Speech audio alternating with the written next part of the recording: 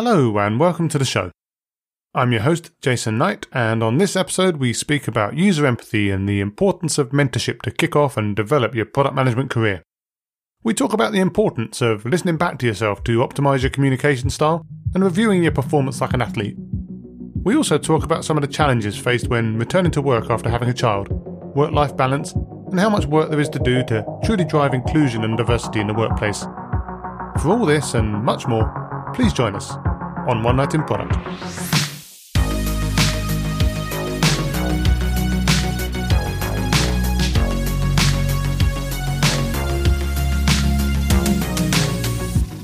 So my guest tonight is Ana Kresina, self-described vagabond, art lover, physical junkie and former World Cup roller derby contender, avid traveller and adventurer currently collecting citizenships like trading cards, working as a product manager at Redbubble, so I'm sure she'll have a lot to say about stickiness metrics. How are you doing, Ana? I'm doing fantastic. Yourself? I am doing wonderfully well. So, I've used Redbubble before, but for the uninitiated, who are Redbubble and what problem do they solve? Amazing. So Redbubble is an online marketplace where we connect art lovers with artists, where customers can actually choose designs that they love on products that they love.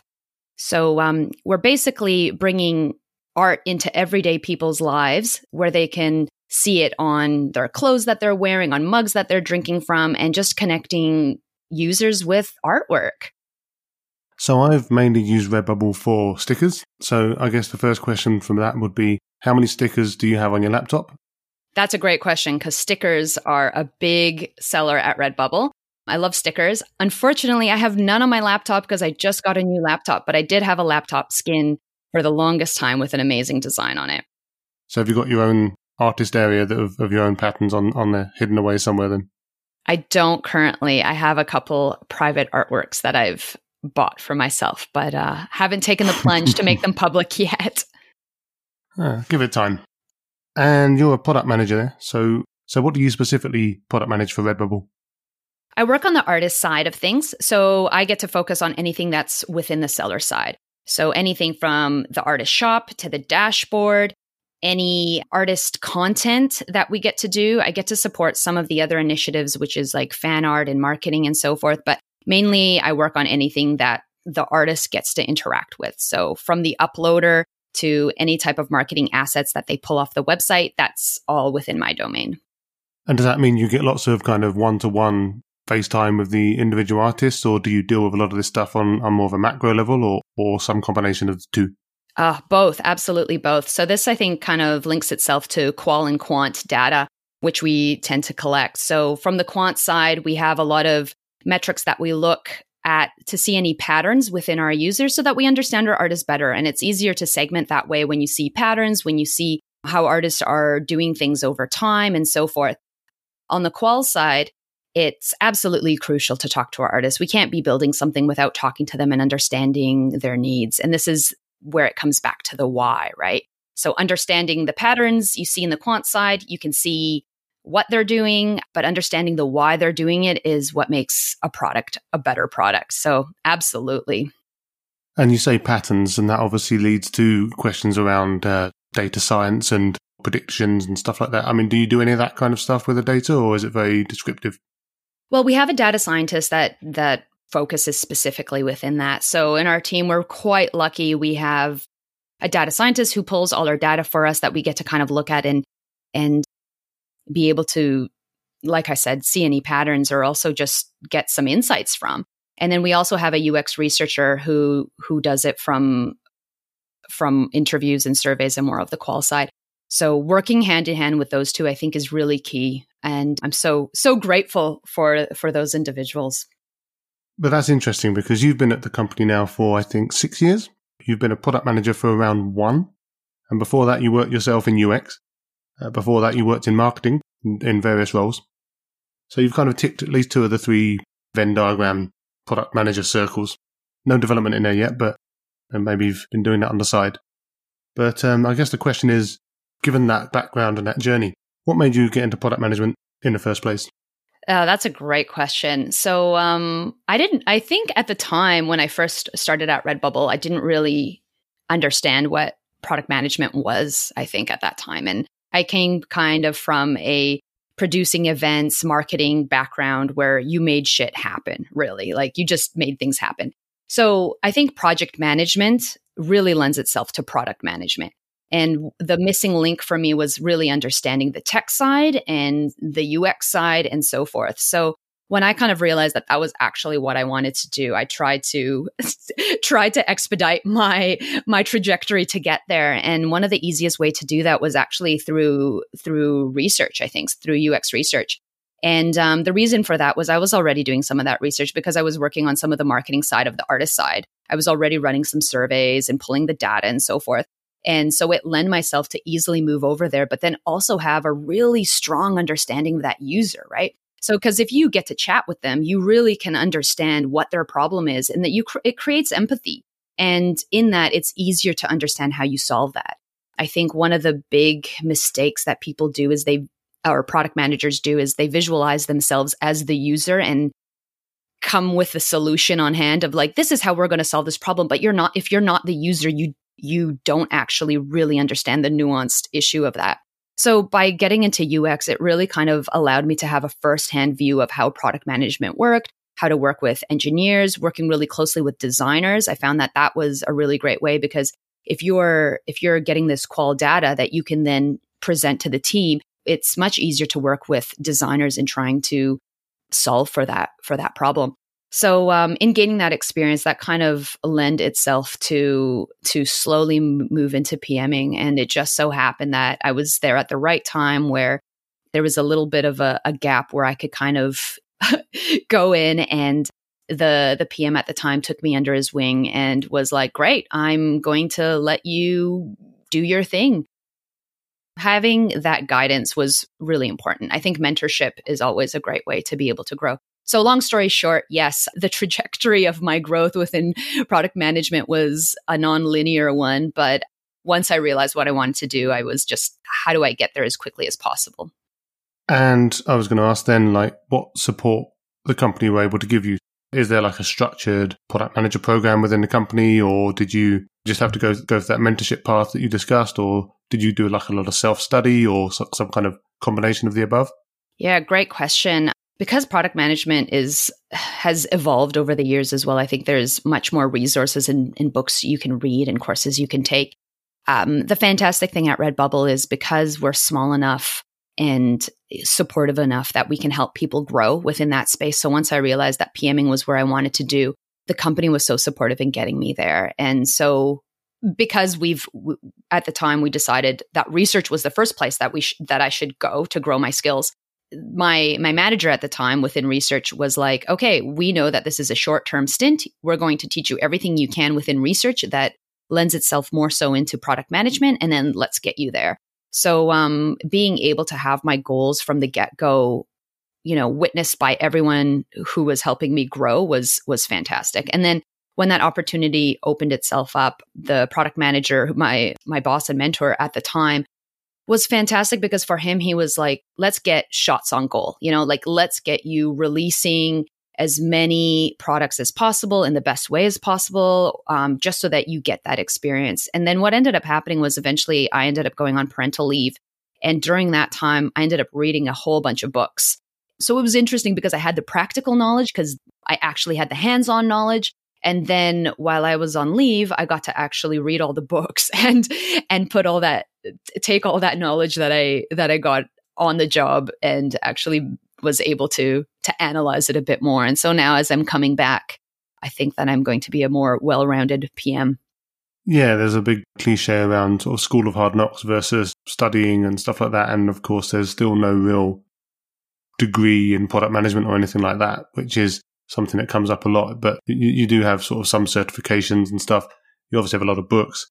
Kind of sounds like you've had a real good mix of the practical and the theoretical. I mean, which way do you prefer to learn? I think I'm definitely more hands-on. I think that comes from my sport days, playing roller derby and all of these other things. It's like you have to physically do it over and over and over again to get those muscles working. And I think that that's kind of what it is. And sometimes you fail at product, right? And sometimes you look back and you're like, wow, why did we release that? Like, why did we think that was going to move the metric? And it doesn't, right? And to be honest, because I had that knowledge of like doing the work, it was easier to read the books. If not, it's just these concepts that you have no clue about. Like, what metric are you moving if you've never thought about metrics before, if you've never built something? So, absolutely. I think the two go hand in hand. And again, it comes down to mentorship. Like you said, if I didn't have the right mentors in the right time who were driving me and helping me and supporting me to get there, I think that whole trajectory would have taken a lifetime, right? Yeah, no, I think that it's absolutely critical, not just when starting as a product manager, but just I think throughout your career and potentially as you go into leadership and stuff like that as well, to have that. You kind of have the people ahead of you that have done the job before, at least to some extent, that can tell you that it's going to be okay. Because I don't know about you, but when I first started in the world of work, I was like, none of this is going to be okay. None of it felt like it was going to be okay. It was disorienting. I just had no idea what was going on with half of the things. Everything was a crisis or an emergency. And this was way before even product management, let alone once I got into product management as well. So I think just having people to tell you and, calm you down a bit and explain that, this is just how it works. I mean, I remember once someone said to me, how can you be so calm while all this release stuff is going on? I'm like, this is fine. Ultimately, if it goes a bit wrong or something like that, then we'll fix it. But this is actually what software development is like. And I think that until you know that, it's actually really tricky. And that's where this mentorship for me really helps. Absolutely. And I think it also depends on the size of the company, right? I've had some experience in mentoring a startup as well. And I think there's a huge difference between a company where it's set up, where you have those people like data scientists and UX researchers and a bunch of designers and engineers who've been managing people and know how to work with stakeholders, as opposed to when it's a really, really small team and you are doing all of it, right? Like, otherwise you're a PM who is doing and the research and the qual and the quant and sitting down with the designer and hashing it all out. Like, it is, and there's a balance between the two. Like, it's just a different type of way of working. So one thing I see that you've done in your time, both post and pre-product management career, is give quite a few talks. And you're a self-described weirdo who loves public speaking. So is that something? That you've always been good at? Like, have you always been a good public speaker, or is that something that you had to work really hard on? I'm not sure if I'm a good public speaker. I just like speaking and I like the public. So maybe that's a hard one to actually talk about. But I think because I'm an extrovert, I do love being around people. And my background has also come from the arts, and not visual arts in the way that Redbubble is, but more of acting, theater, and that type of art. So I think, I did a lot of improv when I was younger. That kind of takes you out of your comfort zone. And it's a fun way to be able to play with what performance is and what talking is and how to go about it. I've taken some speaking courses as well. And I realized that I do say a lot and all of those things, and in a podcast you can clip those out, but in person you can't. So yeah, I mean, one of the things that I found, certainly when I started podcasting, I'd sit there and listen back at the end of it and I'd be like, oh my God. And, we spoke before this call about the tendency to kind of try and overcompensate or try and edit yourself as you're going and kind of flubbing things and trying to recover things and stuff like that. And one of the good things about podcasting, certainly not perfect, but it certainly gives you don't need to listen to yourself that many times until you realize that you're doing these things. So I think that just listening to yourself at all, as painful as that can be really helpful for presentation skills. Absolutely. I think it's one of those things like look backs, in product, you can kind of look back and be like, did we hit our goals and so forth? But similarly, we need to do that on a daily basis with ourselves, right? Being able to record yourself and watch yourself and listen to yourself. I mean, we did that all the time in roller derby. Did I play that game well? Let's go watch that video again. What was I doing? That was the worst block ever. And that's the only way we kind of learn. And as much as it's cringeworthy to watch ourselves and listen to ourselves or read back some of the things that we've written, that's a huge way to improve over time. And what is the biggest public speaking gig that you've had so far? If you've done quite a few, you seem to love it. Have you been out there sort of in front of the throngs, or have they all been fairly intimate? I'd say they're a bit more intimate. I think probably the ones that make my heart beat the hardest is speaking at weddings. So I love, got to be an MC at my cousin's wedding, which was a huge honor. But that stuff becomes a little bit more emotional. Yeah, I imagine that's a bit of a different vibe to sort of speaking to a few people about UX or something like that. Absolutely. But it is fun too. And especially, I think the parts that I love the most is talking about how to get into product, because everyone has such a different experience. And there's a lot of excitement that comes with people who are excited about growing their career. Yeah, I was going to ask if you've been doing any talks on product management specifically, because I know that you've got some stuff on YouTube from, I think, probably before you went into product management at Redbubble. But have you given any talks like outside of Redbubble, like any particular meetup events or anything like that? Or? Yeah, there were a couple of events that I got to talk to, which were fantastic. And some of them were about how to get into product management. And it was really interesting because everyone that was on the panel had such a different experience, like you said, from the big corporate companies to the small startups. And I think Redbubble's somewhere in between. So those are always really great. Also hearing just different people's experience, and also how different language that's used, product owner, product manager, I've heard you even talk about this on your podcast as well, just like the different titles and the different responsibilities that go with that. And it really differs, right? It really, really differs. Yeah, I think it's kind of a symptom of the fact that it's still a fairly new industry, right? It's or certainly in its current form. And therefore I think a lot of companies just think it means a different thing. Like so many people you see online, like there are so many people that maybe work for companies that consider it almost like just an extension of the engineering team. Like they're just there to pass messages backwards and forwards. And there's other people that think it's basically marketing. And, there's other people that think it's project management and that you're just there to keep the gears turning and stuff like that. And obviously there's some of that in any product management job, like the typical multifaceted career. But anyone that thinks that it's just one of those things is probably missing out. Absolutely. And it's different in every company and it's different in every department. Right now, my experience PMing within the artist side is quite different than anyone who's doing it on the customer side, who's doing it on the fulfiller side. It's just quite, or on the platform side, like all of that is quite different. And so it's not something you can kind of put in a box and be like, all product managers are this, It's quite transferable. It's quite different, every experience.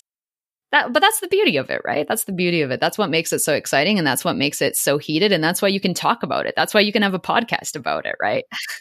Oh, I'm sure you could have a podcast about most careers if you tried. But yeah, I agree. It's definitely an interesting career. And there's so much to talk about because there's just so much in there. And while simultaneously being quite a hard career to explain to someone who doesn't do it, which we'll get to later. But it's definitely an interesting question to actually explain what a product manager does to someone who doesn't know what a product manager does. Almost like a vicious cycle there. So one thing that you said that you were very passionate about before this call was equality and social issues. Now, obviously, that could mean a number of things, but what does it mean to you? I think there's a lot of social issues I feel quite passionate about, especially around equality in terms of gender, about sexual orientation, around race, around all of the above. And I think that that's something that's quite prevalent right now in the tech industry that people quite talk about, having diversity inclusion segments of companies and so forth. I remember a long time ago hearing a friend talk about him tapping out once diversity and inclusion has become an issue at a company. And for me, I was just so blown away that this was something that people don't want to talk about. Like, how do we not want to make a world a better place and create opportunities for people? And this is something that I feel quite passionate about. And I love that it's being talked about universally across the whole world, or at least within the tech space, I think quite a bit now. And there's pros and cons. Obviously, there's still huge issues with companies, but that's something I feel quite passionate about. And especially when it comes to careers, I know there's a lot of talk about women and careers and growing within the tech industry. But that was a space that as a little girl, I didn't think was for me. I didn't think engineering or technology was for me. And I don't know if that was just the generation I grew up in. So it feels quite exciting that we're seeing more female engineers. We're seeing them more in product. We're seeing them in that space. And I feel the same way about people of different sexual orientations and race and so forth. I'm excited about that space expanding and being talked about. And it's a very uncomfortable conversation in so many ways, but at the same time, it just needs to be had. So, yeah. Yeah, I think it's interesting the thing you said about people kind of tapping out, which is, I don't think, uncommon. And I think that there seems to be this kind of feeling amongst certain segments of society that these things are all okay now. And obviously, most people who are in one of those groups that aren't okay will be able to give you 950 examples of how it isn't okay. It's almost like the fact that we gave women the vote and therefore it's all done. It's like, well, but that's not right. And I still think it's really important to amplify as much as possible, and make sure that you call out colleagues that are, I mean, it can be tricky, obviously, because you still have to work with these people, but people shouldn't get a free pass. But one of the things that springs to mind, obviously, you say you've been on parental leave. So I guess you were off for some months, having had a kid. Did you kind of just come back and it was all okay and you slotted straight back in, or did you feel that in itself held you back in your career so far? Yeah, great question. Because that's a huge topic that I never really thought about before having a kid, right? Like, how does having a child impact your career? And I know that it does, but how does it? And so the interesting things that I've been thinking quite a bit about was it impacts your earning capacity. It impacts your retirement ability. And I don't know what it's like in the UK and so forth, but here we have a thing called Super, which is a retirement fund, and your company pays into it. And so if you're not working, you don't get money in that. And so a lot of women retire with much less money than their male counterparts. And so all of these kind of fall into play. Also, you lose out on years of career growth. And so coming back, the amazing thing of my company is that they do support women in taking time off in terms of being able to take 2 years off. They do pay for some of that parental leave, and they also pay into your retirement fund while you're on leave. So there's a lot of positives within my company, but that's not the case for everyone. And so it's just kind of made me a bit more passionate about having financial independence within that space, like being able to set yourself up financially so that you have the choices that you can make. And for me, I've been quite open about this. I think due to COVID happening, I went back to work a little bit earlier than I potentially wanted to, just to feel a bit more safer for my family. And that probably wouldn't have been the case because I had the ability to kind of financially support myself within that time.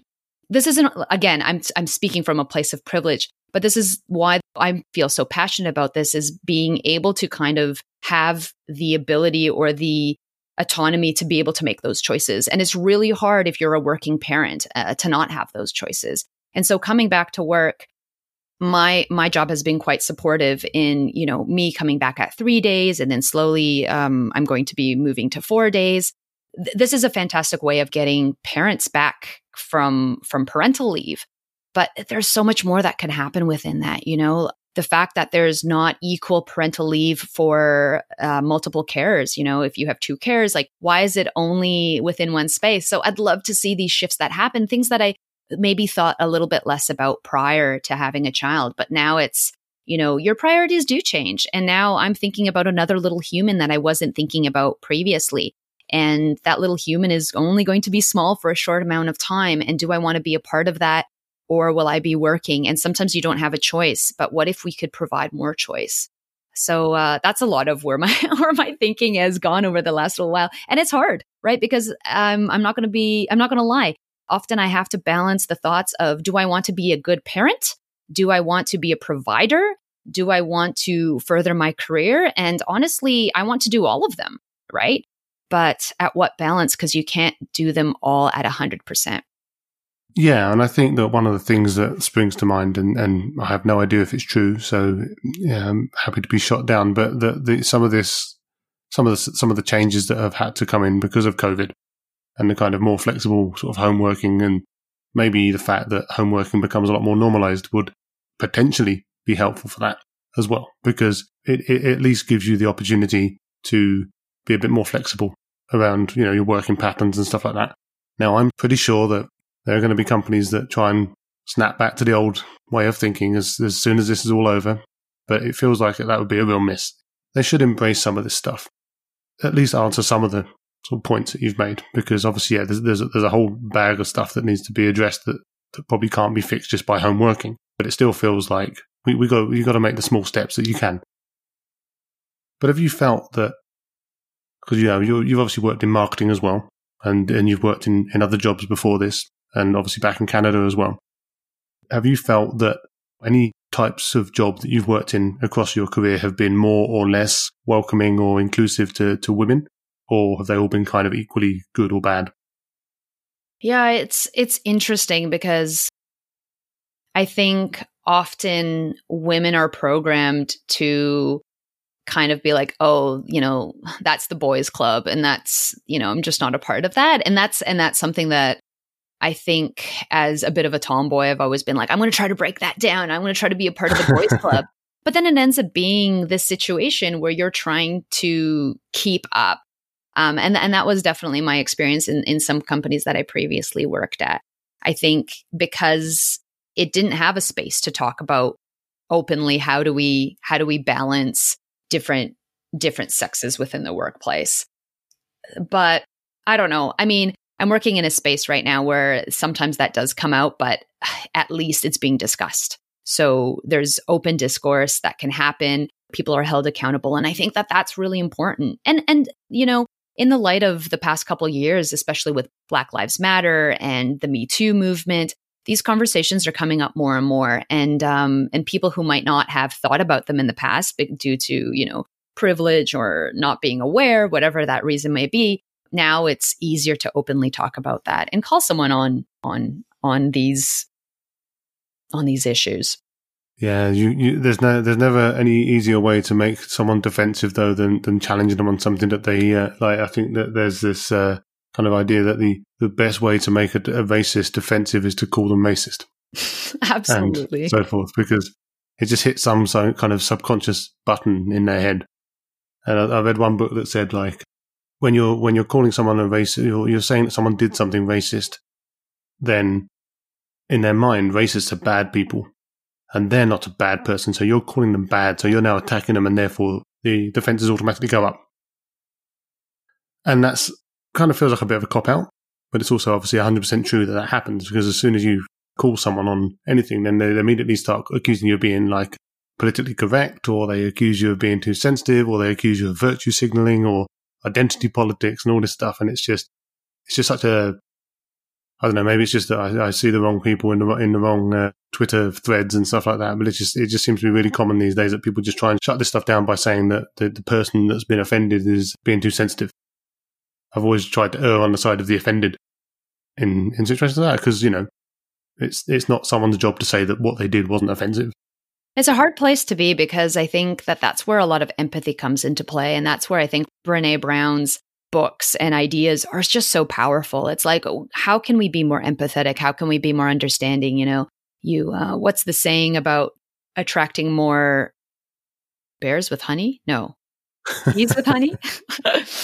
Bees, bears, something.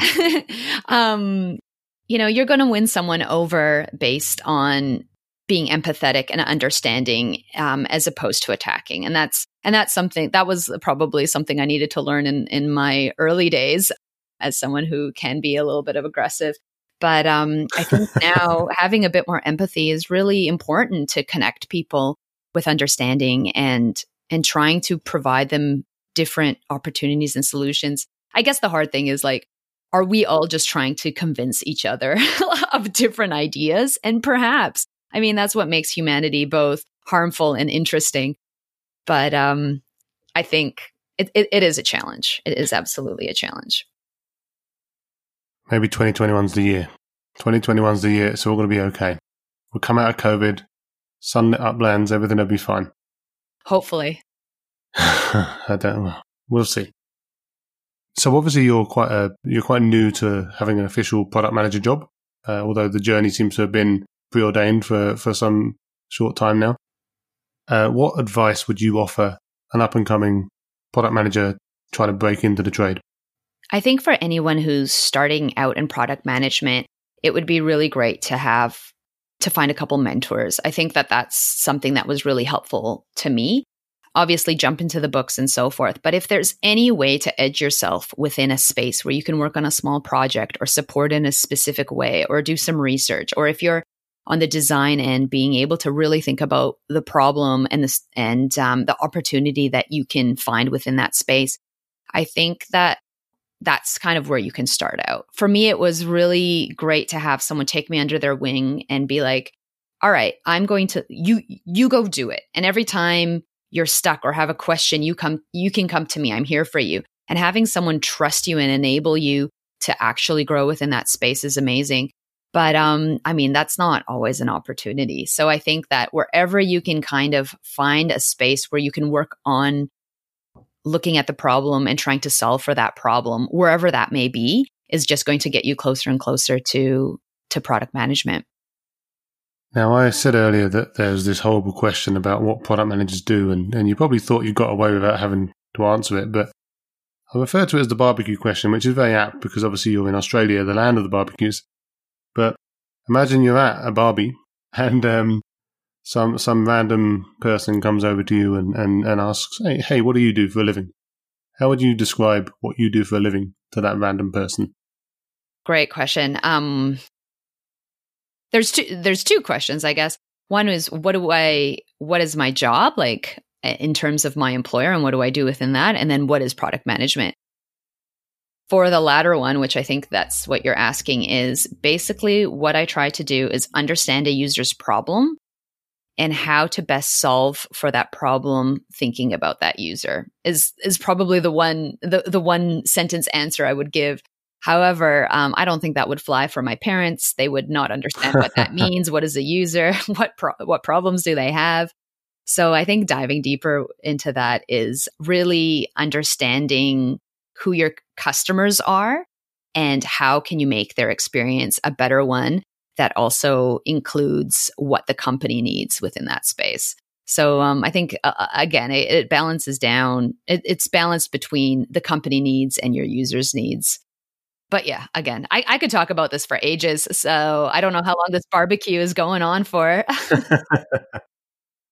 And if you had any advice that you could go back to the beginning of your career and give to the younger version of yourself, what advice would you give based on what you know now? The advice I would give my younger self is to actually believe in myself within the tech side of things. And I think for me, engineering and working in tech was something that I didn't believe that I could achieve for whatever reason it was. And maybe because I'm the art kid who has a fine art degree, who, was told that I could literally be an art teacher and that was the only career that I could have. And now that I'm older and wiser, I realize that it doesn't really matter what you've studied as long as you take those skills and you use them in your future career goals. So I think for me, I wish that I spent less time trying to figure out what I wanted to do with my career and knew that I wanted to work within the tech side, because that's the side that's exciting. That's what's moving forward. And we use all this technology on a daily basis, whether you're using apps on your phone or so forth, there's always something that you're using, and being a part of that is really, really exciting. Yeah. So I guess I would have just told myself to believe myself that I can do those things instead of thinking that I have to pigeonhole myself into a comms role or something to do with artists, because I didn't give myself as much credit. Okay. So where could people come and find you if they wanted to talk to you about anything product management related? Yeah, absolutely. You can find me on LinkedIn, Twitter, Instagram, all of your social media sites under my name, Ana Kresina. There's probably a whole bunch of other information on there that's not product management related. So it's all good. Excellent. Well, thanks very much for coming on. It's been a great chat about your journey into product management. And obviously we hope that continues and you take over the company one day. But for now, thanks very much for coming on, and let's keep in touch. Amazing. Thank you. Thanks for having me. Thanks for listening to the show. I appreciate the effort and would love it if you'd share this widely, subscribe, and check out some of the other fantastic discussions I've had with inspiring product people. We'll be back soon, but for now, good night.